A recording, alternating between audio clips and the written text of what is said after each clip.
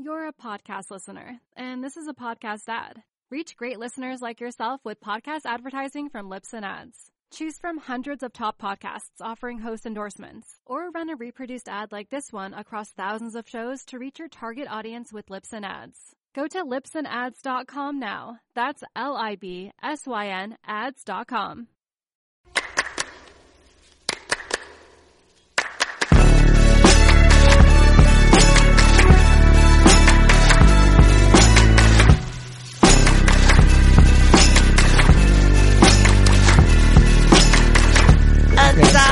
Yeah, home run. You know, there's plenty of failures in photography, and my work included. There's plenty of times when I've missed a great photo because of that. But you have to think, okay, well, just for example, I was in Portugal and I missed the 720. Okay. I was swimming in the water with a fisheye,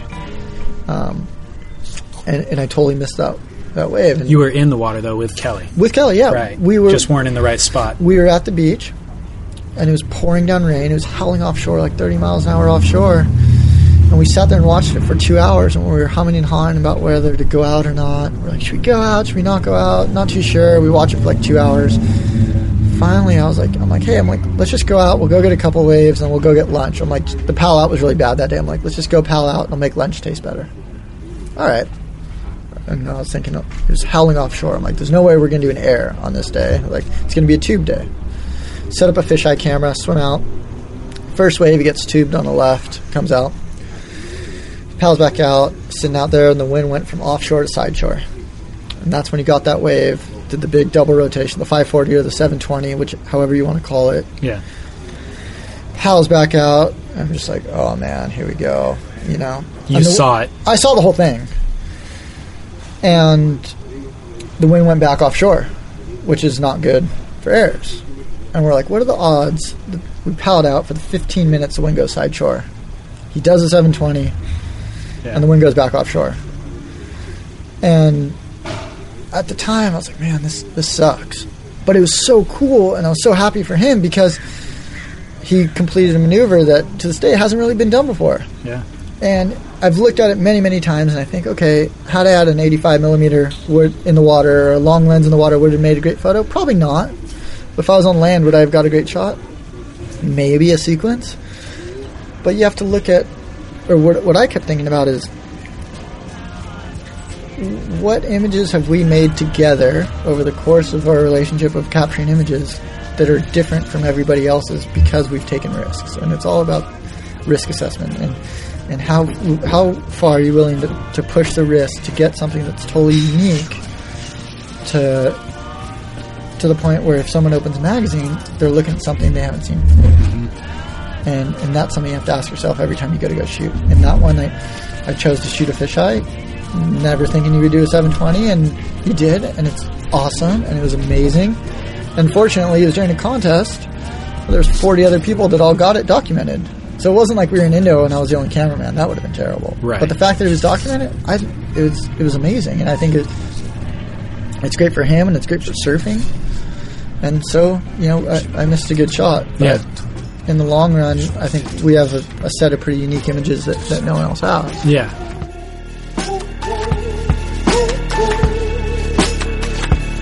That's the voice of professional surf photographer Todd Glazer.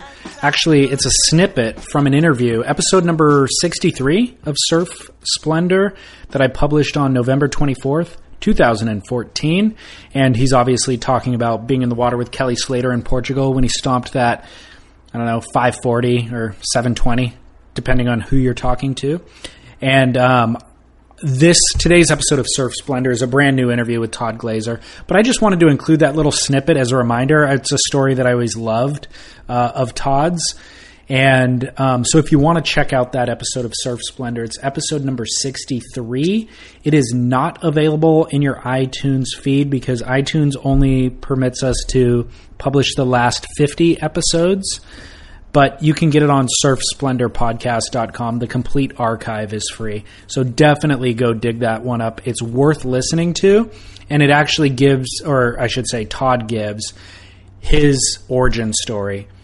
His path from humble beginnings to traveling the world with Kelly Slater, to being a staff photographer for Surfer Magazine, which he has been since 2008, which was the same year that he actually won the Follow the Light Foundation Grant Award, which was the homage to Larry Flame Moore that Surfing Magazine, rest in peace, used to do.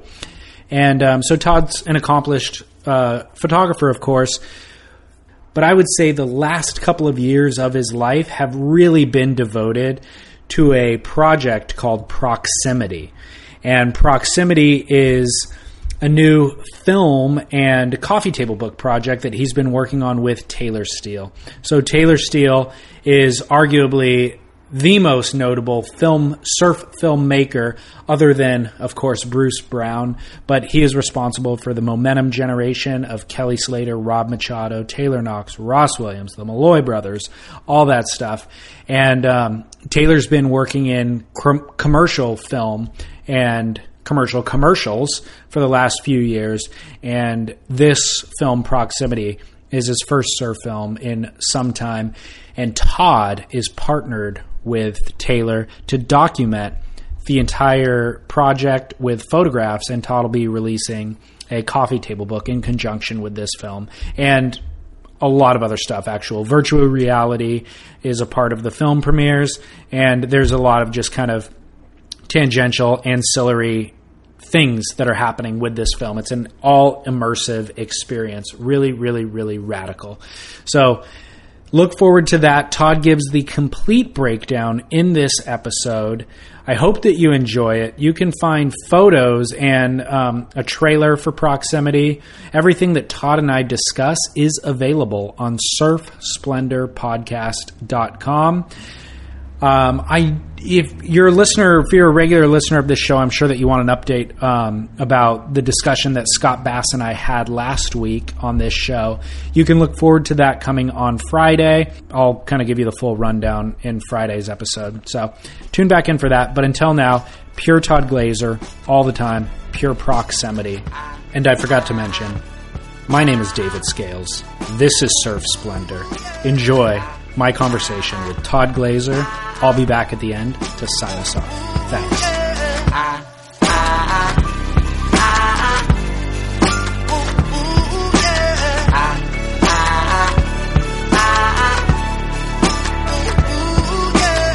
But yeah, welcome back to the show.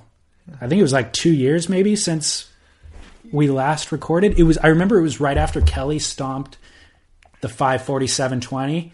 Because you talked about that experience on the show, being in the water with him. Yeah, that's right. That was a few years ago. Thank you for having me back. Yeah, of course. By the way, when was it? That was 2014, potentially almost 3 years ago. That is shocking. Time goes really fast. It is so shocking. You've had a busy couple years since then, so that makes sense that time would fly. Yeah, time's been going fast, but we've been... I don't know, we just try and enjoy every day for what it is, and that way when you look back, you're hopefully having all good days. Dude, to be honest, that's been the biggest challenge for me in my kind of last couple of years of adult life, is learning how to live in the moment. You know, because that is when you get the most out of the experience, but it's so much anticipation of events that are coming up or reflecting on what I maybe didn't get done this week, that it's hard to actually live in the moment of the experience, you know? Yeah, I totally agree. And that's something that I think, just being a surfer and being a photographer that's primarily based around surfing and the ocean, is everything has always been so swell dependent and weather dependent, wave dependent. It's really hard for me to like look into the future or plan ahead 2 weeks, let alone 6 months or a year or 2 years. So that's certainly something I learned, like with this project, is, you know, like we had an idea and we just started mapping it out day by day, what we're going to do, where we're going to go. And now that we've finished shooting and we've finished the editing and finished, printing, we have all the imagery. Like, now what do we do with it? Right. And that was something that was never thought out. Really? Oh yeah. That was like, we just thought, let's write down a list of ideas of places we want to go and who we want to be involved with. And let's just get we'll go chase a swell and like we'll document the story that happens while we're there and kind of have a couple of key concepts that we want to touch upon. And then all of a sudden, like for me, now we have all this imagery and we have all, these guys that the filming, like for what we were doing, ended up happening pretty quick. And it was just everything on the back end. Just last night I was about to go to sleep and I got a phone call from Taylor, and he's like, "Hey, I just talked to the guys in Australia, and whoever was meant to help with the art show didn't make any prints, and we have an art show in 9 days in Sydney." And so, as I was ready for bed, I'm like, "All right." So I had to start calling friends in Australia, like, "Hey, who do you get prints made with? Who do you talk to?" And finally, one of my friends, Phil Gallagher, was like, "You got to call this guy. His name's Brent. He's amazing. He's in Sydney." So I called him totally out of the blue. I'm like, "I'm a friend of Phil's. I'm from California." He's like, "Yeah, no worries. We do everything in house. We can get you all sorted." So wow. I was up till 2 a.m. prepping all the files and FTPing all the files to Australia so they can start the process of printing and framing and doing all that. So there's been so many twists and turns. Like I come from an editorial background, and a commercial background where we have a concept of a location, we have a group of guys, we have a certain surfer or a certain, article of clothing or something that we want to show. And we go and do the shoot and we do the color and we correct it. Then we send it off to a design team that then lays it out in a magazine who has a color guy that, matches the color profile from digital printing to 4-press printing, which is like CMYK printing. And then that's how you see the magazines like, on the newsstand with either ads or with prints or in catalogs or on billboards, wherever they end up. This project, I became my own publisher. Oh, okay. So, which is a whole other thing I never even thought about. Yeah. A whole other aspect of the project so we definitely learned a lot. And I think time's flown by as a result. You being the self-publisher then, was that figured out after the fact as well? Or was that one of the key concepts from the early days of the project? No, that was I guess I kind of jumped into the project. We basically just skipped like 3 years of life. Sure, but we'll come back. Yeah, the project that we're talking about, it's called Proximity. And what happened is Taylor Steele is a good friend. We actually went to the same high school, although a few years apart. Okay. We were surfing down at Seaside, which is the beach we both grew up surfing at. This is like 2 years ago. Actually, 2 years ago this May, and I hadn't seen him in a while. And he's like, I'm thinking about doing another surf film. It's going to be my 25th surf film. It'd be really cool to partner and do something together. And we'd made a couple films together in the past. And I was like, yeah, that'd be great. I've always wanted to do a coffee table book. Why don't you make the surf film and I'll make coffee table book and we'll do it together and we'll just make something cool. And so we got out of the water and we went up the street to a coffee shop named Java Depot, which is about half a mile away. It's actually where you and I first met up. It is, yeah. So we met up there, we had a cup of coffee, and we just started writing down ideas. We're like, what if we did this? What if we got these guys involved? What if we went here? And like within 2 hours, we had a list of names we wanted to be a part of the project, a dream list of locations, and a concept. Just like that. And then we met up the next day and went surfing and met up again. We're like, what if we had this big list of names. We're like, what if we started putting these guys together? And we really started thinking about it. We're like, a trip like this hasn't really been done before as far as partnering like dual generational surfers in locations that maybe they hadn't been before. And, a big concern with us was trying to find the locations where either one, they haven't been seen a ton, or there wouldn't be other film crews or other photographers there to kind of document what we're trying to document. And it's really easy. Like the first trip we did was with Shane Dory and Albie Lair, and our initial thought was, well, why don't we just, we'll chase a swell to Jaws with them. But then we're like, well, it's documented so much. How is the way that we document it going to be so different that the waves they catch in the session aren't going to be on Instagram or aren't going to be on Facebook or aren't going to be on a website that afternoon? So we put a lot of energy in trying to find waves that aren't shot very often or maybe hadn't been shot before. And so that was, one of the tasks that I was kind of put upon to find a location that would complement the surfing of Shane and Albie for example, just as one example, Right. that they're both going to be equal and both going to feel inspired to push each other, because most of the big wave spots are all pretty well documented Yeah.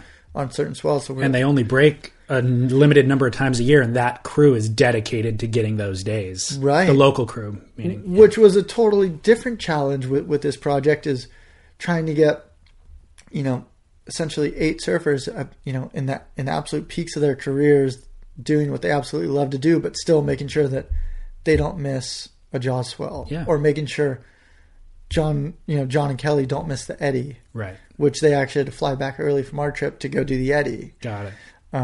Good move on John's part. It was great. It was actually the eddy that they didn't run. Oh, okay. So, and the way that we had the whole project structured was that we had, originally when we came up with the idea, we're like, okay, we have 4 guys, we have 4 trips, 2 guys on a trip, and we gave each group 6 weeks.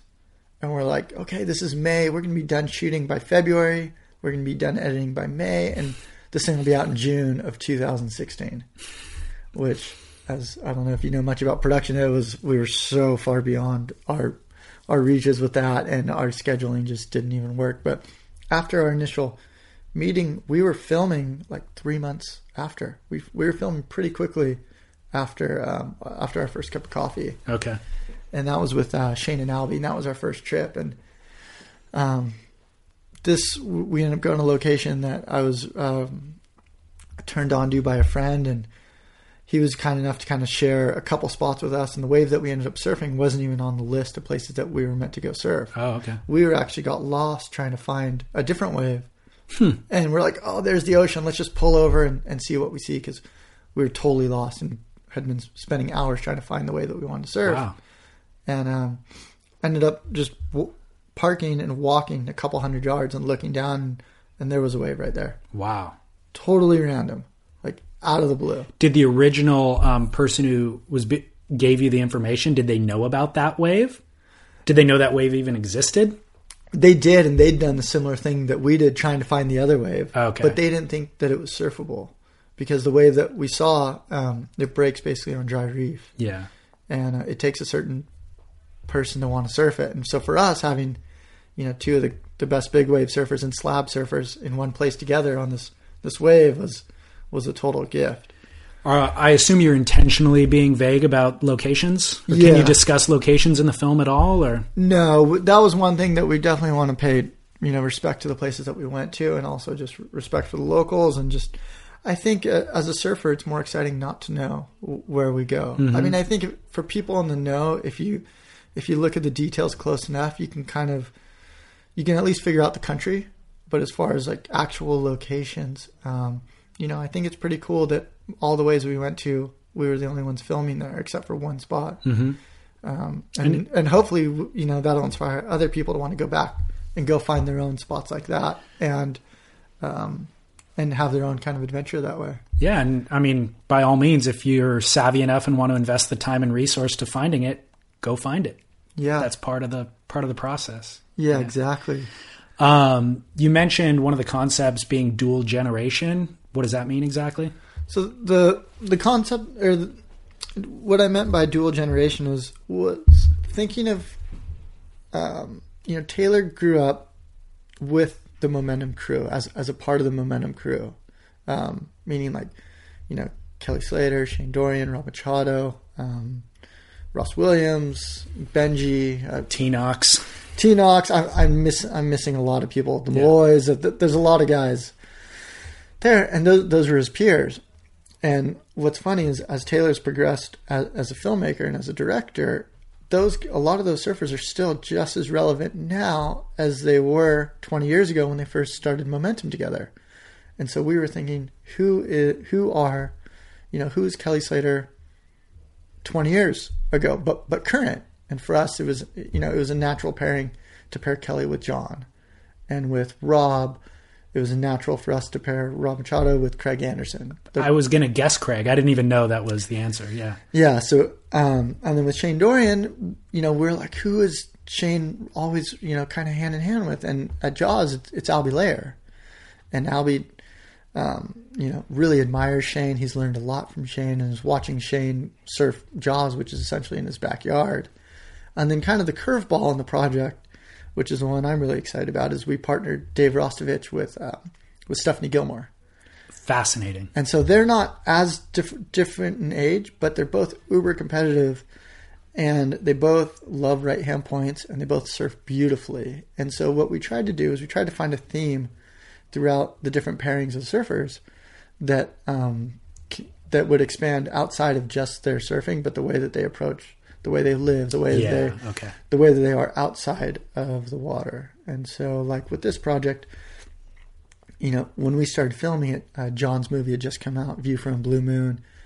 Ian Walsh was halfway through filming his project with Distance Beyond Dreams, and for us, with limited time, it's really hard to look at a film like View from Blue Moon, where John has every session filmed, to compete with the ultra high performance surfing. Because if you film every session for 2 years and edit it down to 40 minutes, you're going to have View from Blue Moon, which at the time is the most progressive, best waves, highest performance surfing there is as far as a performance level. We couldn't compete with that with the amount of time that we had to film. So what we wanted to do is we really wanted to dive into the characters. And as Taylor is growing as a filmmaker, he's done the high action films, and so he really wants to push more into like the short films, even to like full feature documentaries outside of the surfing. And so by being able to dive into the characters of our film, we're able to tell a story that you don't have to be able to do a 540 to relate to, right? To be able to enjoy and appreciate. Yeah, I mean, story is always relevant for a viewer, for a listener, for a reader, for anybody. Like, story is what's compelling, and of course, void of story, action will always get your attention as well. But story is timeless. Yeah. Exactly. Interesting. So you talked about coming from an editorial background. Will any of these images exist anywhere, or any of the story exist anywhere other than the film and the coffee table book? Yes. Okay. They will. And that was something that that we discussed from a very early stage. And one of the biggest concerns we had in making this project is, a lot of times you go on a surf trip, like I'll do an editorial surf trip for Surfer Magazine, and you go somewhere for a week and you get, hopefully great waves. At the end of the week, you say high fives, hug each other bye, and then whoever you're with goes off, and at the time they'd go do a trip for Surfline or for Surfing Magazine, or go do a trip for another story. And all of a sudden you can't really separate, outside location, you can't really separate what they're wearing, what they're doing, what boards they're riding. So with this project, we partnered each one of the surfers with an artist. And so each surfer, their boards were painted on by a different artist, or they had a different airbrush. And they had specific wetsuits made, specific trunks made. And at the end of the trip, we would take all their board shorts, all their boards, wetsuits, everything, and hold them for the project. Because in addition to the coffee table book and the film, Taylor and I really approached this project as an art piece. And so our dream was, when you go to these premieres, there's an art gallery element where you walk into the premiere and you can see the board that Rob Machado surfed on a left-hand point with Craig, and there's this beautiful mural painted by Sage Vaughn on the bottom of his board. And then there'll be a big photo of Rob riding that board. And then in addition to that, we have a virtual reality aspect. So there's a headset there. So you can, when you walk into these galleries, you walk in, you see the board, you see a print, you put on a headset, and you're hiking through the bush with Rob and Craig trying to find a left-hand point. Or you're on a bluff with Dave and Stephanie drinking a beer at sunset, staring at right-hand point surf. And so we really wanted to give like a first-hand experience of what it's like to travel with everyone. But to go back, so we held all the imagery for the entire project. And the first time that the still images are going to be seen outside of the few promo images that are out now are going to be in Surfer Magazine next month. Oh, they are? Yeah, so Surfer Magazine was a big supporter of me, being able to travel and being able to document this project. And we went to a couple different sponsors, and me being a staff photographer for Surfer, I've been with them for almost 9 years now. They were the first group that I went to and said, "Hey, Taylor and I, we have this idea," and they were totally supportive of it and really enabled it for me to happen from the still photography standpoint. Who's writing that story? Nathan Myers. Okay. So Nathan Myers came on all the trips as a behind the scenes filmer. Okay. We're working on I believe it's a 4 or 6 part television series that's documenting the making of the project. And Nathan, with his background in editorial writing and him working at Surfing Magazine for a long time, he not only was filming the behind the scenes of the entire project, the cast, the production, he was also conducting the interviews, which are the narrative that tie the film together, and they also tie the book together too. Man. So do you know where that television series will end up? Yeah, I believe it's with Outside Magazine. Okay. I believe, on one of their... Outside Television. Oh, that's right. They do have a cable channel. Yeah, I don't have cable. Okay. So I don't know. I'll take your word for it. I don't think I have that channel, but I'm almost certain they do have a channel. Okay. On deep cable somewhere, and probably on their website, I would think. Yeah. You can get that stuff. It's funny, you said early on that when you guys conceptualized the trip, there wasn't any plan in place for dissemination of all the material in the end. However, it seems like even having Nathan there, there was some sort of understanding of or I would imagine even using the virtual reality goggles, maybe there was a technical aspect, like a camera that needed to be used to shoot that stuff to be able to have it available on VR. Yeah, well, what we did, and Taylor and I, we would spend hours on the phone going back and forth and emails and group texts, and we each have our specialties. And something that Taylor does really well is he's really, coming from the commercial background that he does, where he does very high-end commercials, he's able to pull together a pretty tight crew of filmers that are able to do multiple things. Got it. Nathan Myers he's like a Swiss Army knife of cameraman. He can do audio, he can write, he can film behind the scenes. He had an international driver's license that we showed up to one location and we couldn't rent cars because we didn't have an international driver's license. But he lives in Bali and he just pulled it out and was able to get 2 vans just like that. So all the things that we didn't think about, they kind of worked themselves out. And, our intentions always from the beginning were let's just come up with a dream list of ideas and places. And if they don't work out, it doesn't work out. And fortunately, we were really able to kind of, with the help of the surfers and the help of Taylor and the production companies, we were able to get a big majority of what we were trying to accomplish. And, we tell the surfers, it's not like a commercial. We don't have major funding. It's not like a big company like Billabong or Hurley or Quicksilver came to us and said, "Hey, make us a film. Come make Trilogy," which is a film that he made, or come make Blue Horizon, which are beautifully shot films.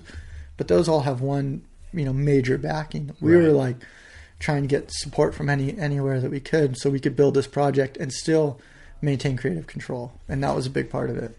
So that's kind of the most fascinating part of it to me personally, is always kind of trying to figure out the business of things and the branding and the marketing. And it's pretty innovative the way that you're talking about it, treating it like an art project and having board shorts and wetsuits and artists involved with the branding aspect, because now usually a surfer's sponsor, clothing sponsor, wetsuit sponsor really wants to control that. That's all their value, is seeing their wetsuit being worn in the biggest film of the year. So it's interesting that you guys were able to kind of reposition it and create Proximity, the brand, rather than farming that stuff out or allowing other people to influence what was going on. But I'm also interested, like I said, in the business of it, where when Billabong sponsored Blue Horizon, it was a really specific linear model where it's here's the budget of the film. If we sell X number of units at $30 a pop, we will see a return on that investment. So that's very linear. I'm curious, what does that equation look like for you guys with a project like this? Is it funding from a lot of sources and then revenue from a lot of sources? And what are those things? And Well, yeah, that was something that was really, really difficult from the beginning, was trying to convince a potential sponsor to go, hey, we have this idea. The surfers involved are, and I say the surfers from a cast standpoint, that they're good friends. Yeah. We've spent a lot of time together. Everyone on the trip I've traveled all over with, and, we're close friends, which is why this was able to work. They believed in our crazy idea. But from a business standpoint, it was really difficult to approach a company and say, we have this idea. Nobody knows that we're making it. Right. We don't know where the locations are just yet. We don't know when we're filming. And all assets are being held for 2 years until everything is done. So from a business standpoint, that's really hard to sell. Like, very, very hard to sell. Taylor and I originally, when we started it, Taylor was going to be in charge of the film crew, and I was going to be in charge of finding locations, helping get the surfers involved, and forecasting swells, organizing the travel, and making this coffee table book. And the whole time in my head, I'm like, I'm just going to get the best images I can, and if I shoot the best images I can, we're going to make this great book, and people are going to want to purchase it, and it's going to be something that I'm really proud of, and it's going to be something that I believe in. And we did that the first trip we did with Shane and Albie. Both those guys were so excited that, one, they'd never done a trip together. Kelly and John had never done a trip together. Dave and Steph had never done a trip together. Craig and Rob had done one trip together, in their lifetime, which is really funny when you think about it, because, like, Dave and Steph live an hour apart and they never surf together. They might see each other at Snapper in passing, but they've never been on a trip ever, and so documenting that was really, really cool. Same with John and Kelly. They literally live next to each other in Hawaii, and they had never been on a surf trip together. They'd been in the same place. Of course, and they're on the tour together. But they had never been on a boat and gone surfing together, for a couple of days or for a week. So they're on a boat. We know that much about the location. We know that they are on a boat. Planes, trains, and automobiles. But as far as the business goes, and this is something that I think Taylor was so good with, is he partnered with 2 different production companies that really worked hard to get funding to support the film. And the whole book, like, my portion of my portion of the project was all funded. The travel was funded by Surfer Magazine, so they really supported me in doing that.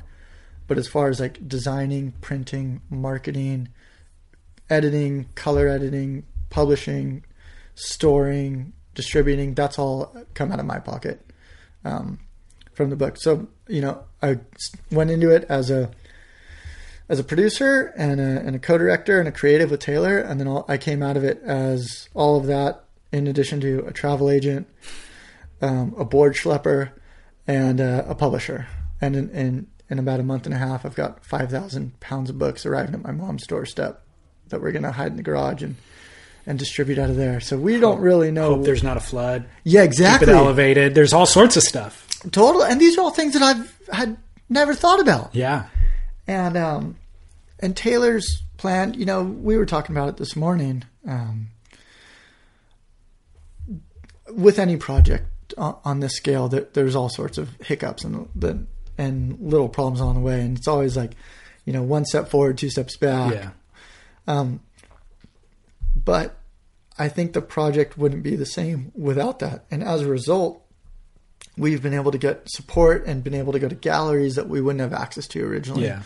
And, even having, the support of guys like Kelly and John, who were like, yeah, we believe in this project. We want to film this project and we want to do the best we can.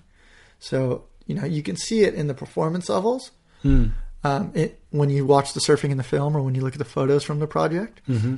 In addition to the conversations, like one of the parts of the project that I'm really excited to share is, we've all seen Kelly and John surf, but on the trip, one afternoon they were hanging out, or one night they were hanging out, and we set up a chess board, and they sat and played chess for an hour, and we mic'd them during the chess game.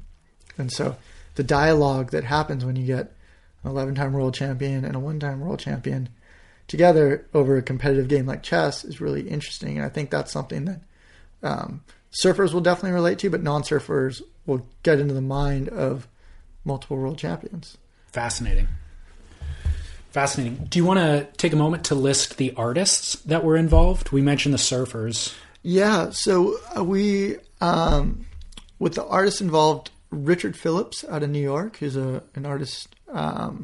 He painted on all of Kelly's boards. And then John had a friend in Hawaii. I can't remember the name. Or no, John's boards were done by a friend, one of Craig Stesick's friends in Orange County. Through Hurley. I can't think of his name. Rob was Sage Vaughn was staying in the guest room at Rob's house when we were talking about the project, and Rob was so excited he went and shaped all the boards and then asked Sage to paint on them, and Sage in his backyard at like 11 at night did a full mural on all his boards. So when you put them all together, it's like 6 boards or this big painting. Okay. Shane just wanted to go all black. So Shane just painted them all black. And I'm hip to that. What's funny about it is in the film, I don't want to give too much away, but he actually went through all his boards. And because we were surfing this really heavy slab, and he had one left, and it wasn't, it hadn't been painted yet. And so Shane gets out of the water, and at lunch we're driving around this town, and we find a paint shop, and he runs in, and he's wearing a 6mm hood and booties, and buys 2 cans of spray paint, and is like on the rock spray painting his board, way. And then like goes back out. So there's like consistency among the aesthetic of his boards. Are there covering sponsor logos and all that sort of stuff, or does he sticker it up after the fact? I can't remember. I'd have to. I don't know. We were in the heat of the moment, but I'll never forget. He broke 2 boards in one session and came in. He just had this fire in his eye. And what's really cool too is we had these waterproof mics that were attached to him.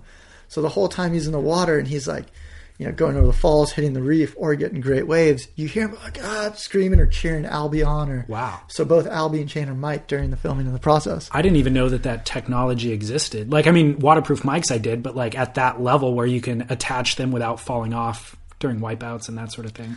Neither did we. That's crazy. But we did a lot of research. So we kind of like I said, at the very beginning, we're like, how cool would it be if they were mic'd in the water? How cool would it be if they were with artists? How cool would it be? Like, let's do an art project that involves our friends and involves surfing, and let's just push it as far as we possibly can. And if we have to pull it back, we will. Like a couple of the trips, we had a drone team, this crew named Aether Films. It's a 3-man drone team that they all went to college together. And one guy, Davis, is a full-on, like, he's so into flying drones, he got his pilot's license.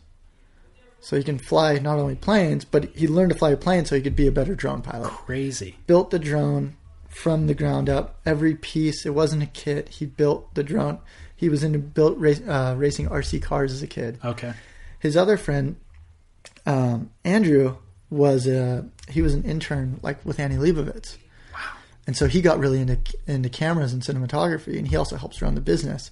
So you have like this drone technician who can he's like MacGyver. Okay. And then you have Andrew, who's like knows everything about cameras and how to attach cameras and also how to wrangle data. And then another friend of theirs, Kyle, who was their third roommate, and he's a spotter, but he was also able to he's just like Mr. Organized, made sure all the gear was prepped, ready to go. One of the neat things we did on some of the trips is we shot on like anamorphic lenses rather than just like typical cinema lenses, which are these beautiful they give it more of like a panoramic feel. Okay. But it's a non-distortive rather than the more like 4:3 cinema. Okay. Or sorry, 16:9, which would be HD. Okay. And with the film, everything was shot on, very high quality HD film, red cameras, and 6K or 8K. I don't know, a bunch of numbers. A lot of Ks. a lot of Ks, which is a lot of data to wrangle. Yeah. When you're hiring for a small business, you want to find quality professionals that are right for the role, and there's no faster or effective way than through LinkedIn Jobs. Your time and capital are precious, and there is a powerful resource that can help you focus on what you're good at and integrate people into your team seamlessly to help grow your business. LinkedIn Jobs has created the tools to find the right professionals for your team efficiently and for free. LinkedIn isn't just another job board. Everyone is already on LinkedIn with their resumes and references, and now LinkedIn has designed a hiring platform to connect you with candidates specifically qualified for the job that you post about. More than 1 billion professionals meticulously organized to connect people by skill set to help us all advance our position. 2.5 million businesses already use LinkedIn for hiring, and 86% of small businesses get a qualified candidate within 24 hours. It's that fast, easy to use, and effective. LinkedIn Jobs can help you write job descriptions, filter the right person to you, and give you the tools to help you interview them like a pro.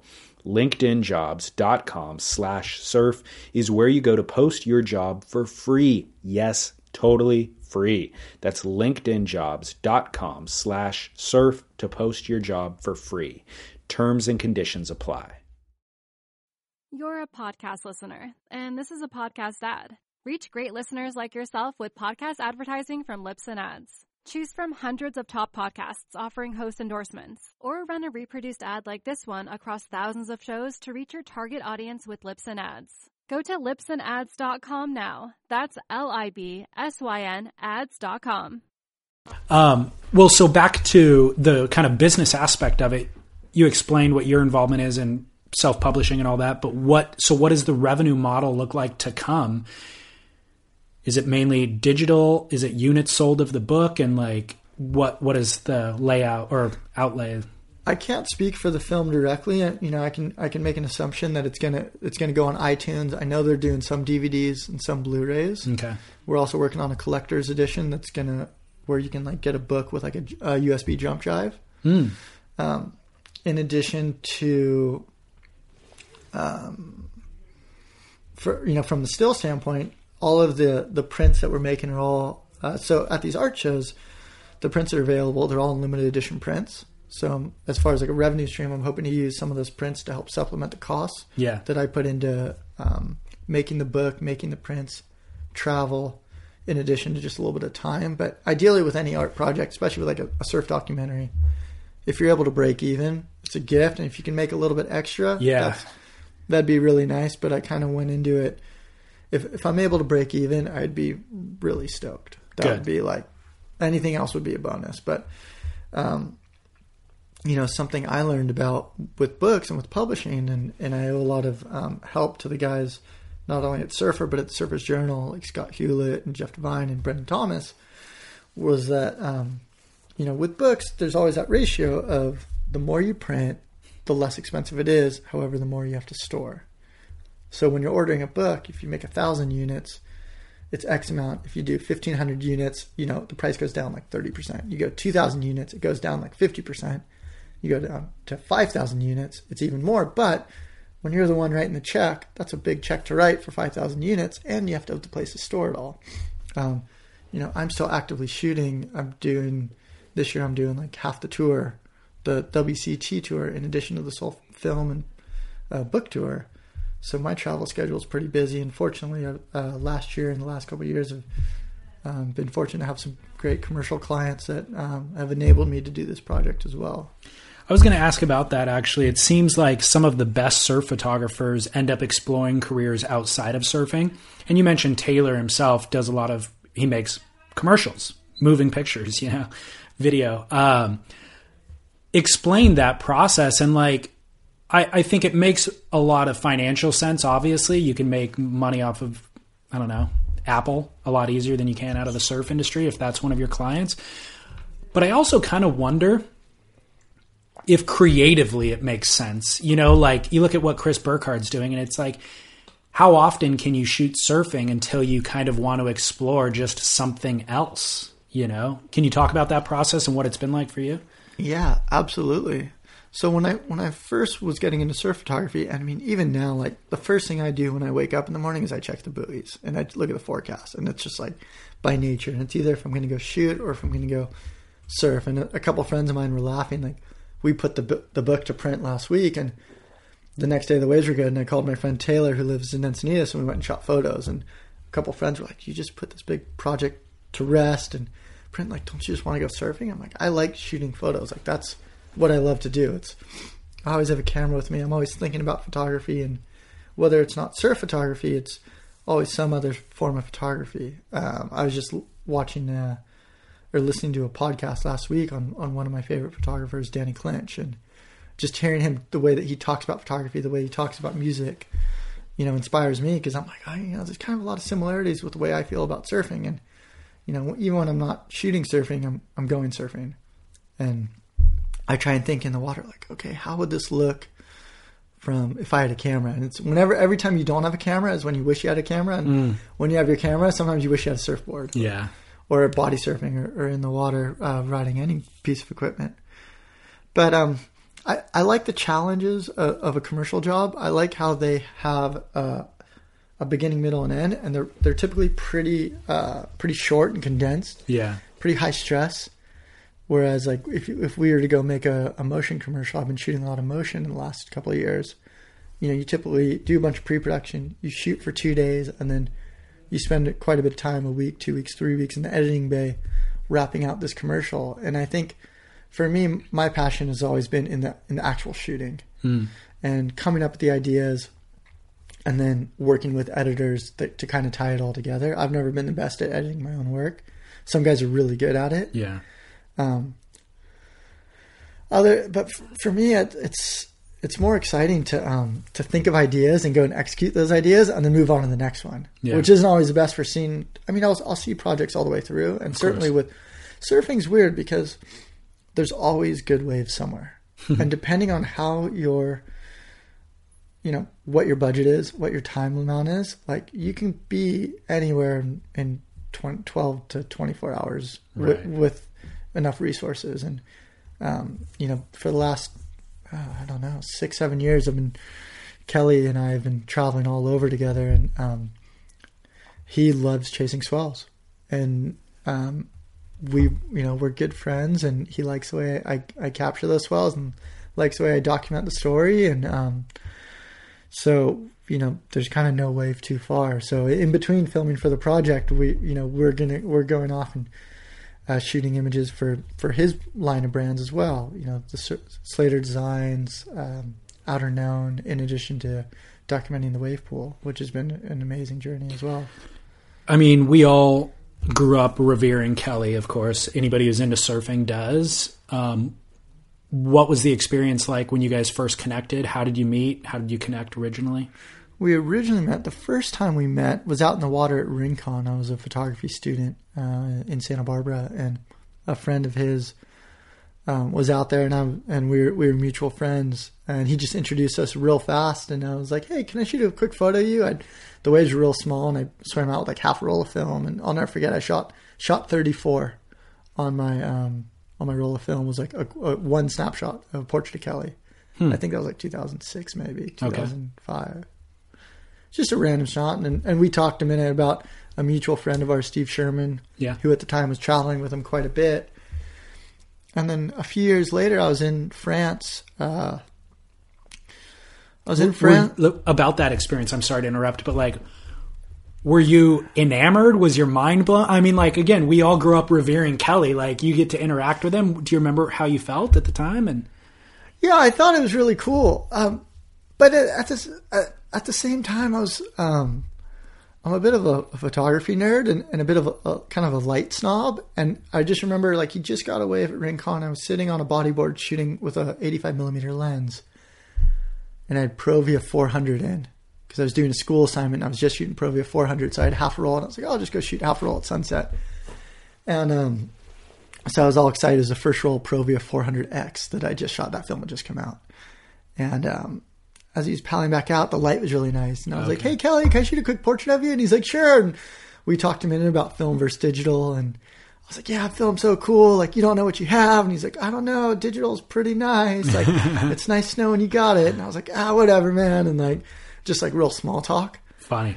And how'd that image turn out? It was cool. Yeah, it came out really nice. I still have it. I have it. I should show it to you. I don't have it with me, but yeah, I'd love to see it. Yeah, it's just kind of, he's smiling, looks happy, beautiful sunset light. And, a few years later, I was in France working on a surf movie with Julian Wilson. I was shooting stills for, I forget what the name of the film, Scratching the Surface. And Steve Sherman was there with Travis Lee, and they were all hanging out in the parking lot checking the surf, and I was with Julian, and I think Dion Agius and Dane was with us, and we were all just talking, and Kelly was just on his way to go to Scotland to go to a golf tournament. And we were looking at this golf book that he had, and in the back you could see all these little waves, and you're like, oh, that, you know, there could be waves there, but he was just more excited about the greens because apparently they have great golfing there. And so we were there, and a good friend of ours, mutual friend, Michael Crawley, at the time was a team manager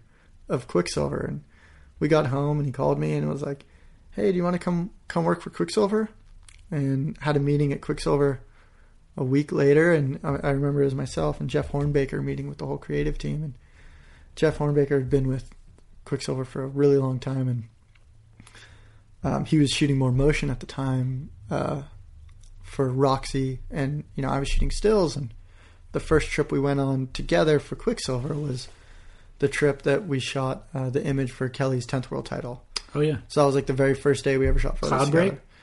I can't say where. Oh, but, okay. Yeah, it was one of Kelly's spots, and you know, we made it black and white so you couldn't tell where it was. I remember the image though, for sure. And yeah, ever since then we were just, every time there was a swell, he was like, "Up, we're going, let's go," and it's been that way ever since. Interesting. So you're obviously responsible for those images of the wave pool when like that first got announced. I guess, was that 2 years ago now too? 2005? No, it wasn't. It would have been December 5th, 2015. December 5th or 6th? Not 5. I meant 15. Yeah, I think it was 2015 or 16. 2015. So obviously Kelly unveils his wave pool on the world. I guess it was the day after Adriano won the world title, actually, because I remember that kind of being a storyline, was like Adriano gets overshadowed by this, of course. And so you're responsible for those images. And were you there when Kelly saw it in its full glory the first time? Yeah. So that project, we'd been, Kelly and his team had been working on that project for about 10 years. And I came in about 6 years into that project. And had been documenting, you know, everything leading up to it, the meetings, the first shovel in the dirt, that kind of thing. Okay. So I'd kind of been documenting the whole process of it internally for the brand. And Kelly and I, we were in Fiji at the time, and we just come in from surfing Cloudbreak, and he got a text of the first empty wave, and they're like, "It's working." And I'll never forget, my wife was with us, and it was her first time to Fiji. And I was like, "Babe, we kind of have to leave a couple days early because this wave machine, it's working, and no one else knows." So we just say goodbye to Fiji, say hello to Central California. Yeah. And so we got on a flight, landed at, I forget what time the flight landed from Fiji in the afternoon, and drove all night, got in real late, and then we were in the Suburban together when we pulled up that first morning. And I just remember we shot it. We shot that whole day and went to bed that night. And then the following day was the day that the Jaws event was happening, in addition to Surfer Pole. And so I remember I kept getting messages from the guys at Surfer Magazine, like, "Are you coming to Surfer Pole? Is Kelly coming to Surfer Pole? Like, where are you?" Because they thought I was in Fiji still. We couldn't tell anyone where we were. And this, at the time when we did the shoot, it was like, you pulled into the gate, you left your cell phone in a basket. Like, this was a no phone zone. And it was like, you know, no one knew we were there. It was very hush hush. It was really quiet. And we didn't really know what we were getting into. We didn't know how safe it was to be in the water. You know, Kelly wanted to be the first one. Well, everyone agreed that, you know, they wanted Kelly to be the first one to ride a wave. Of course. So, you know, we didn't even know if it was how safe it would be when there's this big arm creating a wave, like what it's like to be in the water for that. So we did that, and I remember flew from Fiji, spent all day at the wave pool, drove back to San Diego, and then had a had a 6 a.m. flight to Hawaii the next day. Flew to Hawaii and was staying at the Surfer House that year. And I remember we had to get the edit done from the wave pool to get the images ready and the film ready. But I was sleeping on the living room at the Surfer House. And so I would wake up at 4 a.m.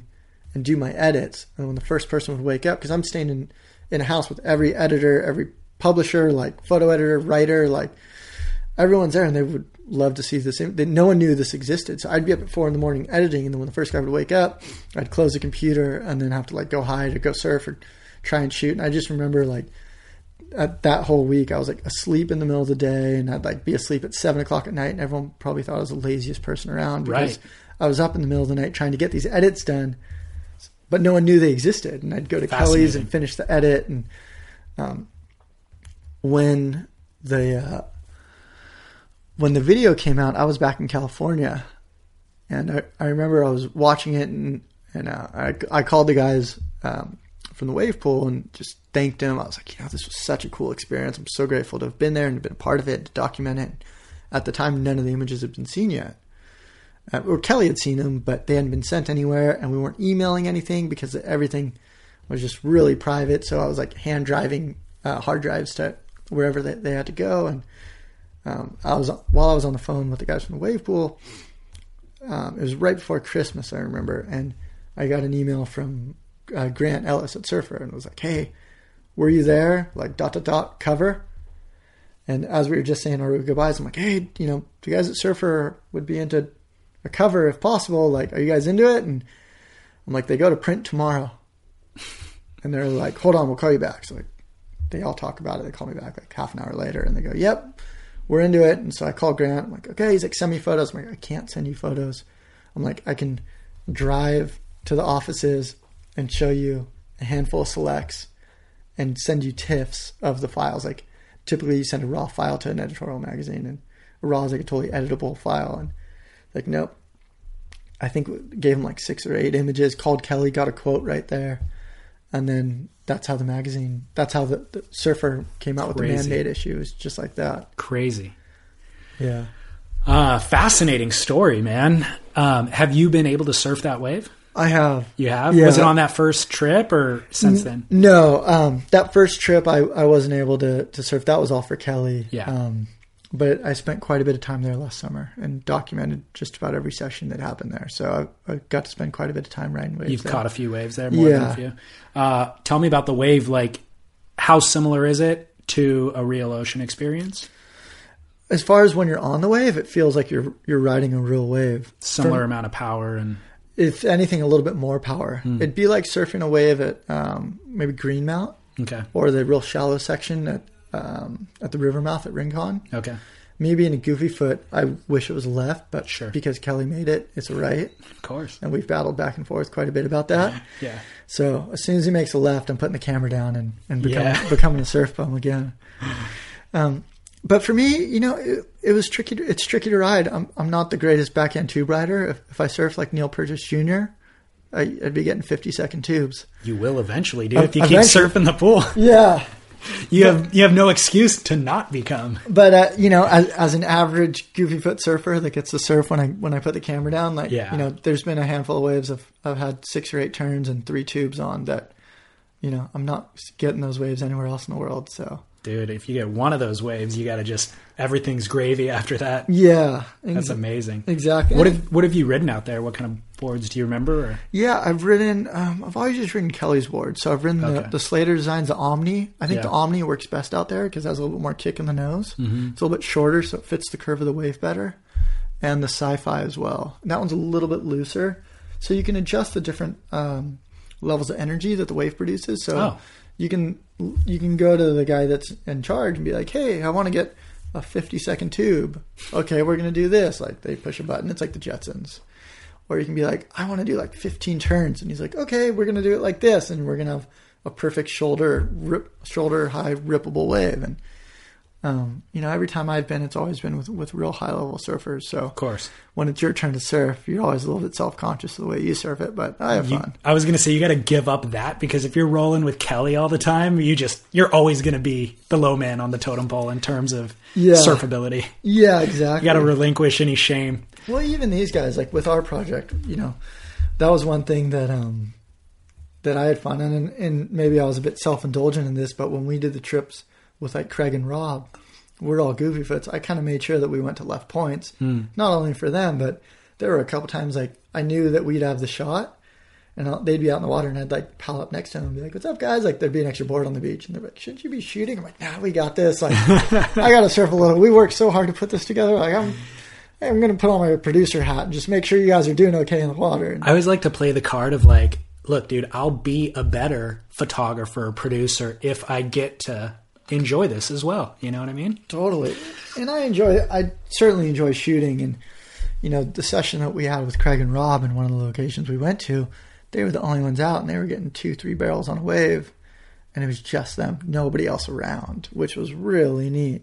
Actually, the guy that owned the land, we had to jump a fence to go in, came out with a shotgun and was wondering what was happening, but we just talked to him, and he was, you know, I don't even know if he'd seen surfing before, but he was really cool with us being there, and I'm sure he was a bit surprised with drones and big cameras and all that kind of thing. But dude, you're revealing your hand, telling us that there's a fence, that there's a guy who maybe hasn't seen surfing. Yeah. We're going to narrow down the location. Totally. And, you know, it's funny because, like, in a couple of the spots, the water was actually really warm, and we just put the guys in 5 mils just to throw people totally off. Yeah, right. That's a smoke screen right there. Hey, I was actually going to ask you, water temp in the wave pool. Like, we've seen Kelly fully suited. We've seen him in trunks. What's the deal? No, it's you know, that's totally dependent on what the outside temperature is. You know, it's really hard to heat or control the level of water in that much space. So I think it's just all dependent on if the temp is fluctuating that much. I think so. Yeah. I just assumed he was toughing it out to wear trunks, like that the water was always probably chilly, and then he's like, I would just want to wear trunks for whatever reason.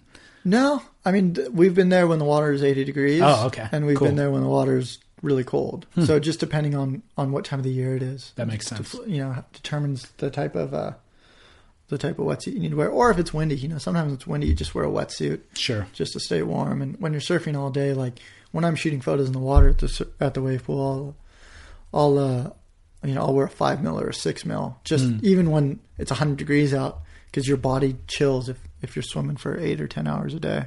Absolutely. But going back to the surfing on trips, like when we did the trip with Dave and Steph, Taylor was really excited because when Taylor lived in Byron Bay, he always rode Dave's boards. So when we were at a right-hand point, and the minute those two would come in, Taylor was out there surfing, and he would ride Dave's boards, and I would ride Steph's boards, and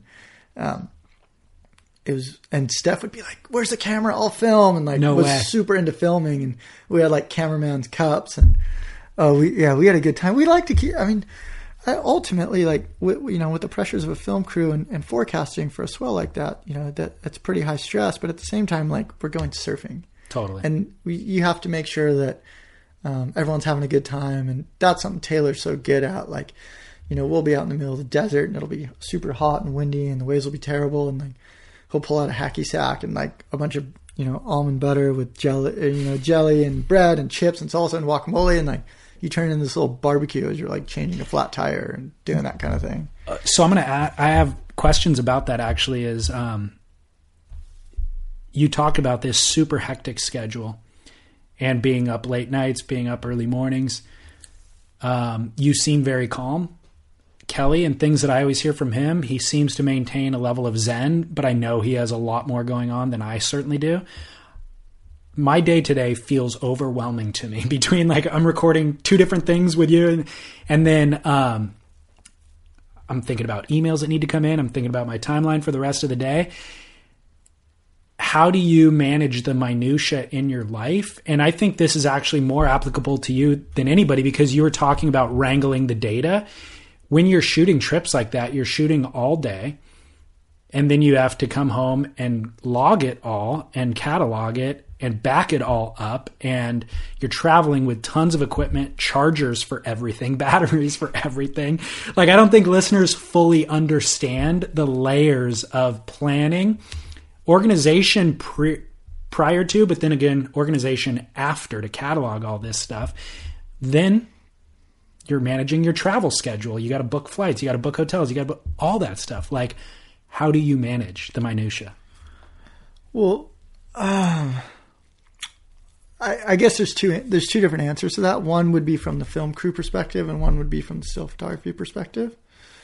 From the film crew, Taylor was able to put together a really good team of guys that, like I said, were guys like Nathan Myers that were kind of like Swiss Army knives that could kind of do a couple different things.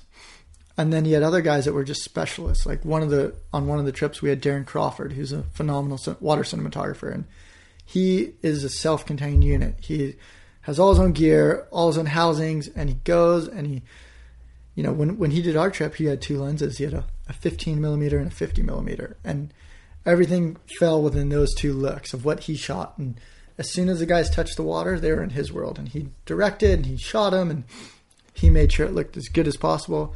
He was in charge of his own data. He would turn over a hard drive. The drone team was self-sufficient with their data, but they were also able to manage the data of the 2 land cameras as well.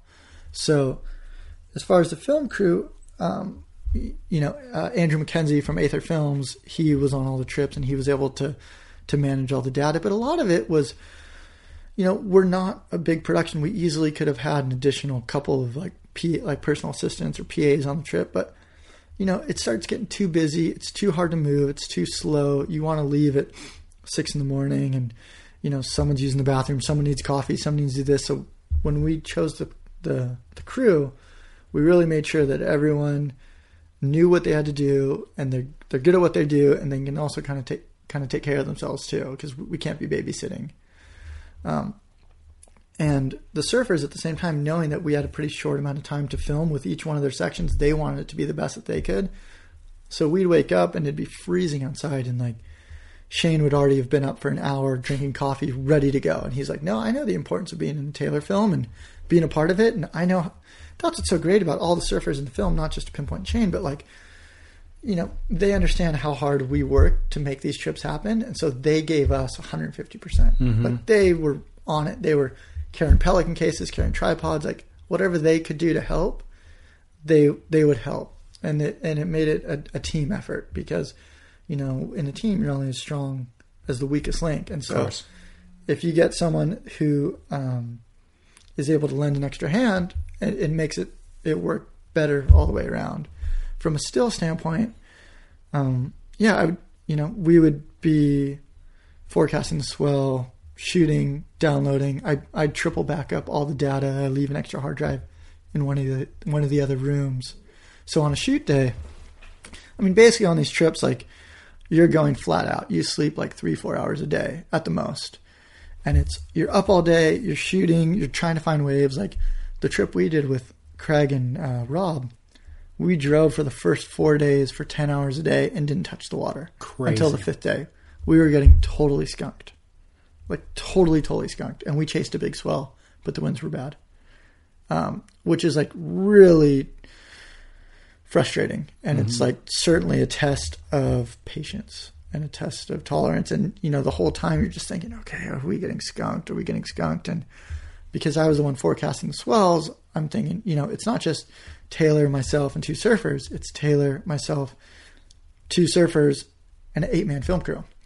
So you start thinking about the budget, you start thinking about the money, you start thinking about people, you know, guys who have kids, guys who have wives that spend a lot of time on the road traveling. And you're just going, okay, are we getting skunked? Like, I'm responsible. Like, we filmed with Shane and Albie over Halloween. And the first 2 days that we flew in were meant to be the biggest days. And they were totally flat. And those were meant to be the biggest swells. And I remember calling Kelly and I'm like, hey, you know, we're here. We're with Shane and Albie and the film crew. Like, it was meant to be big and it's totally flat. Like, what do you suggest? He's like, well, maybe give it one more day. Otherwise you can fly here, which is like an 8-hour drive and an 8-hour flight away from where we were, which there was no way we could have done that with the size of our crew. Or he's like, just kind of hold on. And I remember Shane's like, am I missing Halloween with my little girl? Like, his wife was sending him photos of his little girl, Charlie, like in the cutest Halloween outfit. He's like, am I missing this to get skunked? And we're like, I hope not. And, yeah. But it all, you know, we ended up finding that wave on accident for us. And, you know, who knows if it's been surfed before or not. We can't say that. But, you know, it all worked out. And I think that was just us. I don't know if it was luck or just stupidity or just, I don't know, good karma, whatever it was. It always worked out on all the trips. But yeah, at the end of the trip, at the end of a shoot, I'd go home and I'd sleep for a week, or try to at least, but it didn't always work out that way. I was going to say, it doesn't seem like your life it's allows for that anymore. Like, it seems like you have gotten to the point where you're so busy that really organizing a lot of that chaos will serve you really well, being able to manage it. Do you want to give listeners an idea of what the next couple of weeks of your life look like premiering this thing? Yeah, absolutely. I mean, well, again, I don't want to make it sound like it's something that this isn't work to me. This is like, it's a I absolutely love to do this. Like, I can't believe that I'm sitting here talking about this. Like, we got to do this. Like 2 years ago, this was just a total pipe dream over a cup of coffee. And like now, like in a month and a half, I'm going to have a full 288-page coffee table book that I will have forever and be able to share with everyone in the film, be able to share with people that enjoy photography, enjoy surfing, enjoy reading a good story. I don't know what today is. Thursday? Thursday. Today is Thursday. Yeah. So right after this, I'm going to Surfer Magazine, and we're pulling the issue's already gone to print, which will be out in 2 weeks. We are building 4 different web galleries, each one separate to each trip. In addition to that, we're putting together a promo package that we can send out to promote to like the other media sponsors. Okay. And then next week we're having an art show in New York, followed by the grand premiere, which is on the 4th at the Gramercy Theater, which just sold out, which is going to be really cool. We have more than half the surfers flying into New York to celebrate with us. So that's on the 4th. The 5th, we're taking down all the images that are up at the theater, and I'm putting them in a crate and shipping them back to California. Okay. On the 6th, I fly to Sydney to put up an art show. So we land on the 8th. We have an art show the afternoon of the 9th. And then the next morning, I fly to Byron Bay, and we have a premiere in Byron Bay. The next night is in the Gold Coast. And then from the which we have a different art show. Then from the Gold Coast, we're flying back to Sydney to do another premiere. Then down to Melbourne for a night, and then to Auckland for the next night. And then we land the morning of the 16th in Los Angeles, which we have a premiere that afternoon in San Clemente. And so I'll probably go from LA straight to the premiere in San Clemente, and then go to San Diego. And then the morning of the 17th, I wake up and put up an art show that's going to be in Encinitas at the Set Space. And then on the 18th, we have our big premiere at La Paloma, which is just found out it's almost sold out, and it's like a month ahead. Right. And then from there, we have a show in LA, San Francisco. I actually have to fly to Arizona for a day for my cousin's wedding, and then I go to Fiji for the WCT contest, for the Cloud Break contest. Yep. And then fly home from Fiji, which is when the day I get back from Fiji, the next day is when all my books arrive. And I'm going to be doing a California book tour for like 7 days with my wife, and I renting an RV and just doing different slideshows and talk stories to promote the book. Right after that, we drive back down, and then I fly to South Africa for the WCT event, and then come home from Africa and then continue the book tour on the East Coast, and then go to Tahiti for the CT, and then do the rest of the tour on top of that. And then we have stops in Paris and Dubai, and that's just what we know about right now. That's insane. Yeah. The fact that you could even cull all that from memory is impressive, much less organize it and stay on top of all the logistics. My wife's really organized. Good. And she helps a lot. I'm terrible at this. I mean, she's the one that emailed you originally. Yeah. And this is something that, like I said, like, self-publishing a book and doing all this, and, self-funding these art shows and trying to make it all happen. It's a project of passion, and I know how hard the surfers work to make their parts good. And so I just want to reciprocate that on my end, and hopefully that shows, and hopefully people will appreciate it when they see it all. I do. And I really appreciate the level of professionalism having been elevated in my lifetime in the world of surfing, because when I came up, I don't know, it was just so lax and so lazy. And so, You know, it was cool to be lazy, and it was cool to not care, and it was cool to not work out and cross train and all that. And, you know, I admired a lot of those surfers, so they were important in my life at a certain time. But at this point, like, I value art and I value good content, and I recognize that those things oftentimes come from work involved, you know, and so I'm grateful for it, for the work involved and all that. Well, thank you. And, you know, I've learned a lot from my friends and from guys who are doing this. Like, I learned so much from guys like, you know, Rob and Kelly and Shane and, you know, Dave. I love how he's like, he doesn't have a cell phone. Like, really? For us to get in touch with him, Taylor flew to Australia and basically knocked on his door. It's like, hey, we're making a surf movie. That's crazy. Making a surf movie. Like, you want to do it? And Steph was super excited to be in it. You know, there's never been a woman in a Taylor Steele film, and I didn't know that. Steph's the first one. Interesting. Good choice. Yeah, she's amazing. And she was so fun to have on the trips. And that's the ultimate goal, is anytime as a producer, as a photographer, as a friend, if at the end of the trip they're like, when are we doing this again? You're like, all right, we did something. That's right. awesome. Like, that's fun. I have a feeling I already know the answer to this question, but you talk proximity, the release schedule, and then, of course, all your Surfer Magazine and WCT obligations throughout the year. The question is, what's the next project? Do you have another project on the horizon, or is this all of your focus? Is proximity all of my focus? Mm-hmm. If we had this conversation 2 months ago, I would have said yes. I've already started shooting for another book project and another film project, which will be out next year. Who's the film director involved with that, or is that you're directing as well? Yeah, I'm directing as well. Oh my gosh. So it's your project. It's a team project, but yeah, I'm helping coordinate everything. Okay. Is it a proper surf film? Is it a documentary? Is it be more of like a documentary type film, and then another book to go along with it. So this proximity film really inspired me, and being able to work with Taylor is just, you know, seeing the way that he works and the way that he manages such a big travel crew. But ultimately, when it comes to a film, in my opinion, it's simplicity. It's pushing away all the excess, and with any project, it's the story that needs to come to life. Exactly, and so you choose the right tools, you choose the right crew, you choose the right cameraman, you choose the right subjects to tell the story that you want to do. And without a story, you could have all the fancy gadgets in the world, and there's no substance there. I agree. But, you know, that's like, even just the beauty, like now there's like iPhone photographers. Like, I don't shoot photos on my iPhone hardly ever, unless it's like for an Instagram story or something. But there's amazing iPhone photographers.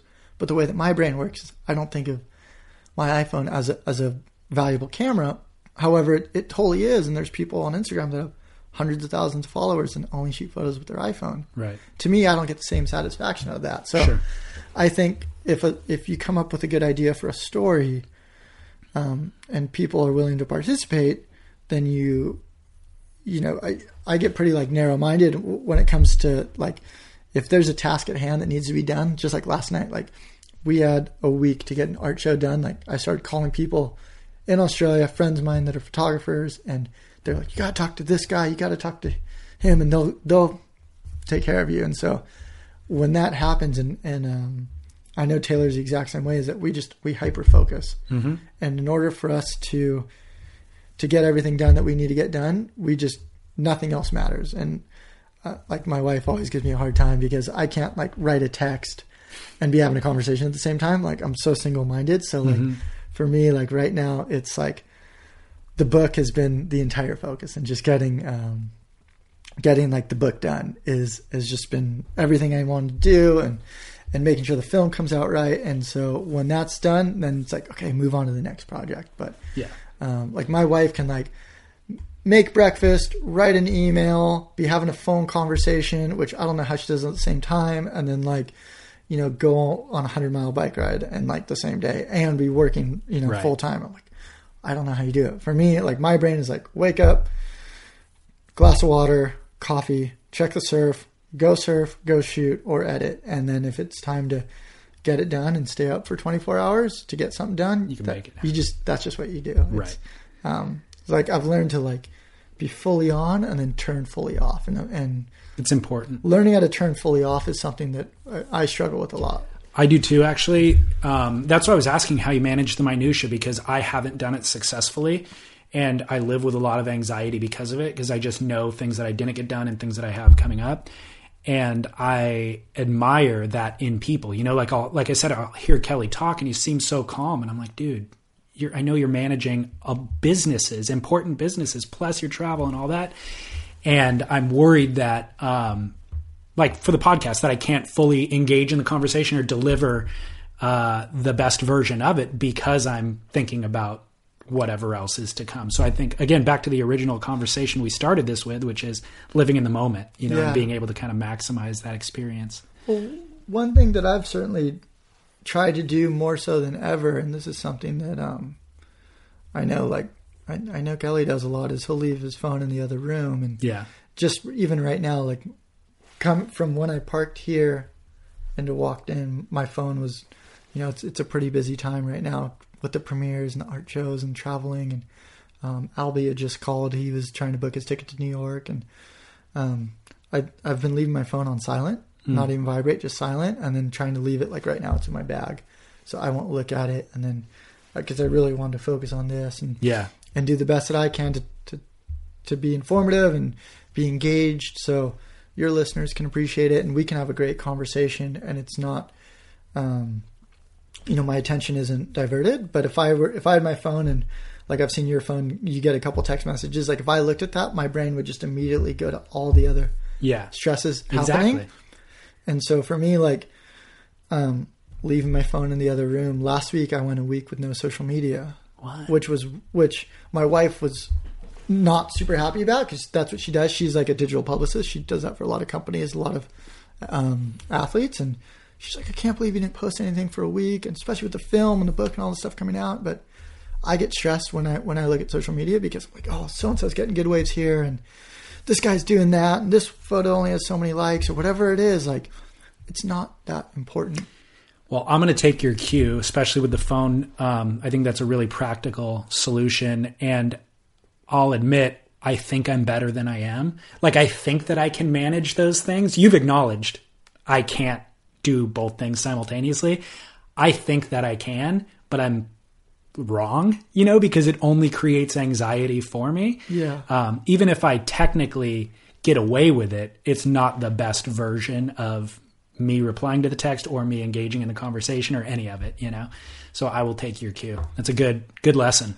It's something that I've learned, and a friend of mine, Mark Healy, said something pretty funny. We were out at Mavericks a couple of years ago, and this was kind of right when Instagram was getting really big. And he's like, you know, and at the time, this is when his handle was Donkey Show. Right.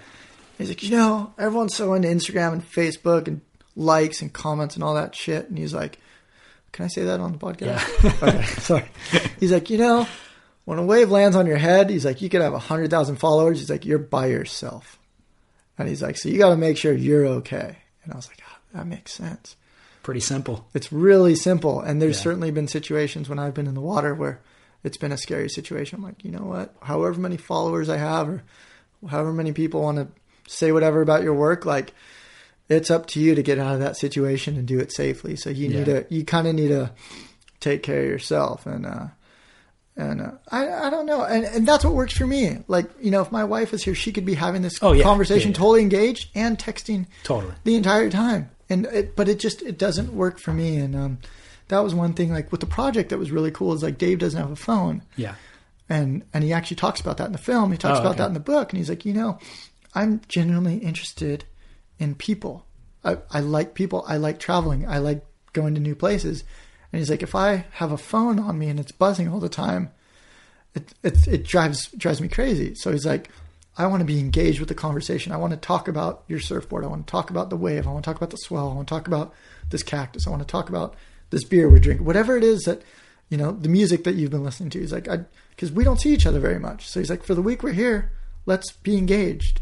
And then we can go back. And, you know, it's not always what would one say would be the most efficient, but then you could also say you're not being the most efficient with yourself if you're constantly being pulled in multiple directions. Yeah. Yeah. Fascinating. I I'm cut from the same cloth as Dave, and it's a good reminder to hear it, Yeah. Because it's easy to get just pulled into the vortex and just think that this is the new way of life, Totally. So. And it's funny because phones, they're made for us to be more efficient. Smartphones. I know, yeah. I find myself busier than ever. Exactly. But what was interesting is last week I went a full week with no social media, right. no Facebook or Instagram. I don't have Twitter, but I was like, I have a lot of time. I realized how much time I was wasting on it. And, you could also consider it like a marketing tool and a way to promote podcasts, a way to promote books, art, photography, premieres, all that sort of thing. But at the same time, it's rare. I can just speak for myself that this morning I posted a flyer for the film. I didn't just post it and forget about it. I've probably checked it 5 times since. Right. And every couple of minutes that adds up. And so... It does add up. All the little checks add up throughout the course of the day. And then you get caught in these little banters and you go back and forth. And it's great. But it ultimately, I think, and I struggle with this a lot, is just finding contentment and being okay with what you're doing and not having to worry about what other people are doing. And if you need to turn your phone off for a couple of days and find that peace of mind. I really struggle with that when I'm home. Mm-hmm. For me, it's really easy. When I'm on a trip, I'll turn my phone off for a week. Just focus on the work. And just focus on the work and focus on where I'm at and, what we're doing and which is going surfing, and we're in these beautiful places and we're making images and we're having fun, and I'll turn my phone on airplane mode so I have an alarm to wake up in the morning, that kind of thing. But, there's something to be said about being able to unplug, but there's also another thing to be said with the amount that we travel, being able to maintain that space of office on the road to keep all the wheels turning. Totally. So it's just finding that balance. Well, the final question I always have for everybody interviewed is just, what was the final surfboard, or what was the last surfboard that you rode? The very last surfboard I rode, man, I wish we did this a week ago, because I have this board that Rob shaped. He made it. Rob Machado made it as a gift for me. Oh, and it's called the Nugget, because Rob has his own surfboard company called the Machado Surfboards, and it's kind of similar to the Channel Islands Biscuit. Yep. But it's a little bit more thinned out, a little bit flatter in the tail. It's a 5.2. It's got this concave, a little bit fuller, like Greeno rails on the side, and it's like hands down the best board I've ever ridden. When you say Greeno rails, meaning like the edge? Yeah, it's got like a Greeno edge. Okay. On a shortboard. Okay.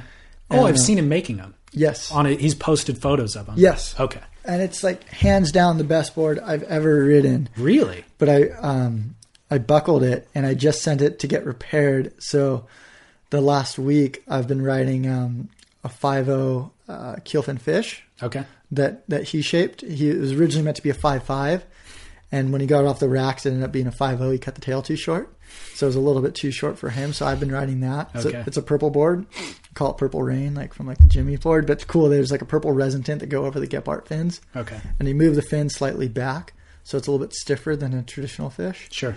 And that board works really well, but the other one, the raw board, the Nugget, and that's just because it's, I picked it up yesterday from being fixed, and I didn't get a chance to surf today. Got it. But that's what I'm going to surf tomorrow in the morning. Epic. But yeah, it's a thruster. It's like the best board I've ever ridden. I was shattered when it buckled, but I've been surfing it just about every day for a year straight, and it was bound to happen. It's a good sales pitch for Rob right there and his boards. Yeah, so put me on the team, Rob. Team Goofyfoot unite. Well, that's it. You just got to pick trips with people that are either the same size as you. Yeah. Like I've never done a trip with Keanu Singh, but like we'd be a great surf match. That's funny. Because his boards and I, like we'd go well together. That's funny. Kelly's board's a little bit longer than I like, but Rob likes riding these shorter, kind of thicker boards that work insane. Same with Craig. His boards, but his boards are a little bit narrower. Like he likes riding a little bit narrower board than what Rob rides, even though Rob's a bit taller. Yeah. Awesome, dude. Well, thanks. Thanks for taking so much time out of your obviously busy schedule. Well, thank you. I really appreciate it. Gladly, dude. Yeah. Gladly. Thank you so much.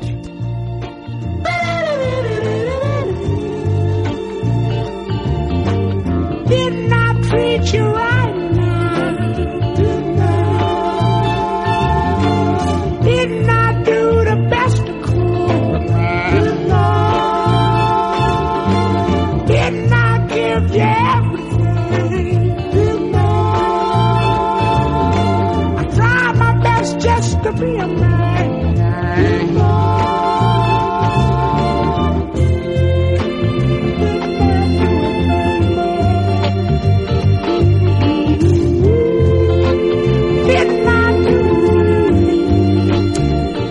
Todd Glazer. Ladies and gentlemen, tglazer.com is Todd's website. I'll have a link to it on surfsplendorpodcast.com.